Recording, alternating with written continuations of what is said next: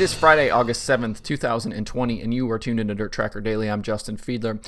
Last night was the opening night of the 360 Knoxville Nationals. The first two nights are split field qualifying nights, setting up the big show on Saturday.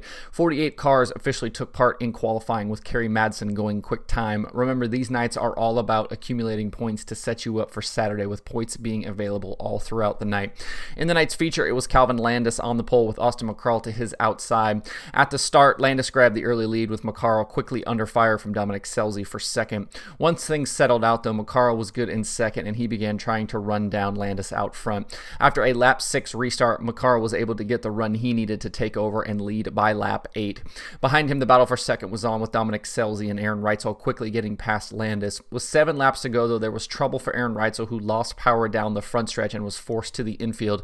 He would ultimately be credited with a 23rd place finish. McCarl went unchallenged the rest of the way, and he grabbed the win over Kerry Madsen, Dominic Scelzi, Shane Golobic, and Tim Schaefer. Corey Eliason came through the B main to finish in 8th. After night 1, Kerry Madsen leads the point standings over Shane Golobic, Tim Schaefer, Austin McCarl, and Dominic Scelzi. Several big name drivers will have some work to do come Saturday, including, like I mentioned, Aaron Reitzel. He's a little bit further down the list, and then guys even further down the list than him include Sam Haverteep and Brady Bacon, who both had incidents on the night. The 360 Nationals continue tonight with another qualifying night before concluding tomorrow night with 15,000 going to the feature winner. You can watch all weekend long on Dirt Vision with your Fast Pass.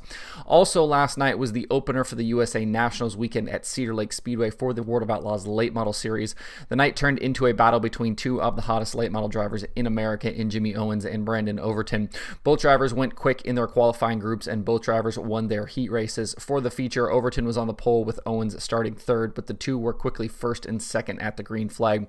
A couple of mid-race cautions allowed the race for second to get good between Owens, Tyler Erb, and Billy Moyer, but eventually Owens would prevail. Out front, though, it was all big sexy. Brandon Overton led all 30 laps en route to the win over Jimmy Owens, Tyler Erb, Billy Moyer, and Mike Marlar.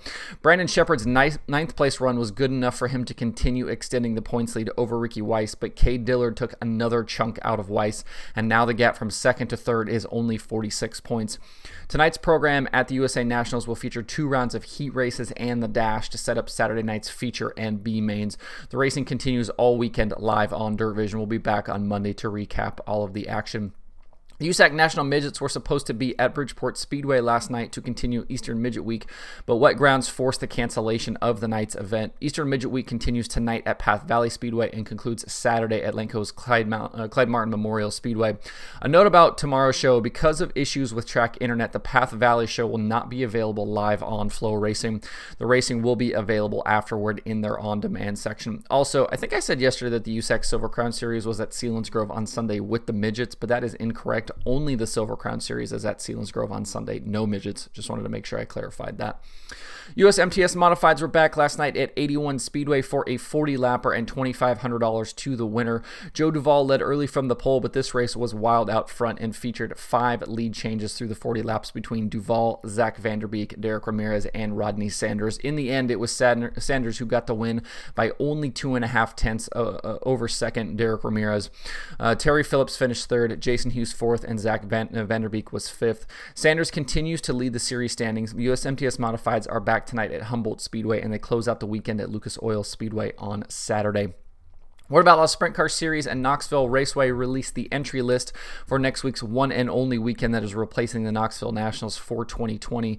The list of entrants is 70 cars strong and includes the best drivers from across the country. Besides the regular contingent of World of Outlaws full-time drivers, the list includes Kerry Madsen, Rico Abreu, Kyle Larson, Aaron Reitzel, Brian Brown, Gio Scelzi, and a whole lot more guys to mention. If you want to see the full list, you can find it at worldofoutlaws.com. Thursday and Friday will pay $10,000 to win, while Saturday's Capitani Classic will pay $5,000 to win and $3,000 to start. Everyone knows it won't be the same as the Knoxville Nationals, but big money to win in Iowa in August means we'll still see some really good racing. We will do official race predictions next week, but there are several drivers to look at as contenders for the big money on Saturday, including Brad Sweet, Donnie Schatz, David Gravel won the Knoxville Nationals last year, Brian Brown's always strong in Knoxville, and Kyle Larson already has multiple Knoxville wins this season. We'll certainly talk about more of the show next week as as we get prepared for the 3 days starting next Thursday. Speaking of the World of Outlaws, they are back in action tonight for the first of 2 nights at the Federated Auto Parts Raceway at I-55 in Pevely, Missouri. This is the traditional Ironman 55 weekend before the series heads to Knoxville. Sheldon Haudenschild is the defending Ironman 55 winner. Brad Sweet enters the weekend with a slight 18-point advantage over Logan Schuchart in the standings, with Donnie Schatz 26 points back in third. The Outlaws have already had 2 shows at Pevely in 2020, with Sweet and Kyle Larson winning those 2 races. David Gravel will be missing from the lineup tonight, as he will be up at Michigan International Speedway making his NASCAR Truck Series debut. Parker Price Miller will be in the 41 tonight, but Gravel will be back for Saturday's race. Looking at some predictions, I've seen a few places online that Kyle Larson is expected to be in attendance, and if that is the case, he is the favorite, winning nearly 13% of simulated races run. Next on the list of win percentages is Donnie Schatz at 4.4%, David Gravel and Brad Sweet at 3.9%, and Logan Schuchart at 3.4%. Another driver up on the list is Shane Stewart, who is expected to be on the property with the Indy Race Parts 71. He finished 6th and 4th at Pevely back in May, and he has previously won the Ironman 55. Should be a great weekend of racing. Pevely is always a favorite on the schedule for both the drivers and the fans. You can watch both nights live on Dirt Vision with your Fast Pass, and again, we'll be back on Monday to talk about all of the weekend's racing. Besides the World of Outlaws, the POWRi National Midgets are also part of the program this weekend at Pevely. Through 11 features, Jake Newman enters Pevely as the points leader over Cannon McIntosh and Ace McCarthy. A stout field of midgets is expected, including the POWRi regulars and drivers like Thomas Meseraull, Clinton Boyles, Spencer Baston, and others. The POWRi portion of the Ironman 55 weekend will also be live on Dirt Vision. The new Ford 410 sprint car engine has caused a lot of discussion in social media posts over the last year or so, and there hasn't been a ton of information available to the public about it yet. So far, only Tony Stewart's 14 and Donnie Schatz's 15 used the engine, but OneDirt.com published a piece this week with a lot of details from engine builder Andy Durham about the development and the parts involved in the build. The piece gets into some pretty serious detail and has a lot of photos of the engine. Durham wouldn't reveal absolutely everything, with some numbers being proprietary, but for those interested in hardcore details, there is a lot in that story to digest. You can find the article at OneDirt.com or find the link on the Tony Stewart Racing Twitter account.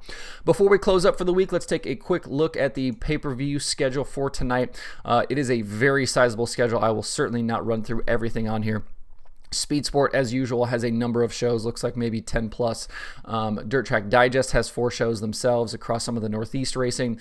Dirt Vision has a bunch of stuff tonight as well. They've got USA Nationals from Cedar Lake. They've got weekly racing from Attica and Williams Grove. They've got the World of Outlaws Sprint Cars at Pevely. They've got the 360 Nationals at Knoxville. Fast 4's got a show, and then Flow Racing has a number of shows. They've got Marshalltown Speedway. That USAC National Midget Show will be on demand from Path Valley, plus USAC 24/7. And Taco Bravo sprints from Ocean Speedway. Racing Boys has some ASCS Elite non-wing stuff. The USMTS Modifieds are on Racing Dirt, and much, much more. So if you want to see that schedule for tonight, you can find that at dirttracker.com/watch tonight. That will be updated through the weekend. And again, it will be another very busy weekend of racing, so make sure you jump on there and check that out if you're looking for something to watch. That's it for the show this week. Hope everybody has a good Friday and a good weekend. You can find Dirt Tracker daily on Apple Podcasts, Spotify, Stitcher, or where you get podcasts. Please subscribe and leave a review. You can also watch the show every day on YouTube and Facebook. You can email the show at info@dirttracker.com, and you can follow along at facebook.com/dirttracker, twitter.com/dirttracker, and the website itself, dirttracker.com. You can follow me personally on Twitter at Justin_Fiedler, and don't forget to sign up for the Dirt Tracker weekly newsletter. I sent a new one of those out yesterday. Thanks everybody for tuning in. Appreciate all of the support. We'll be back on Monday for more Dirt Tracker Daily.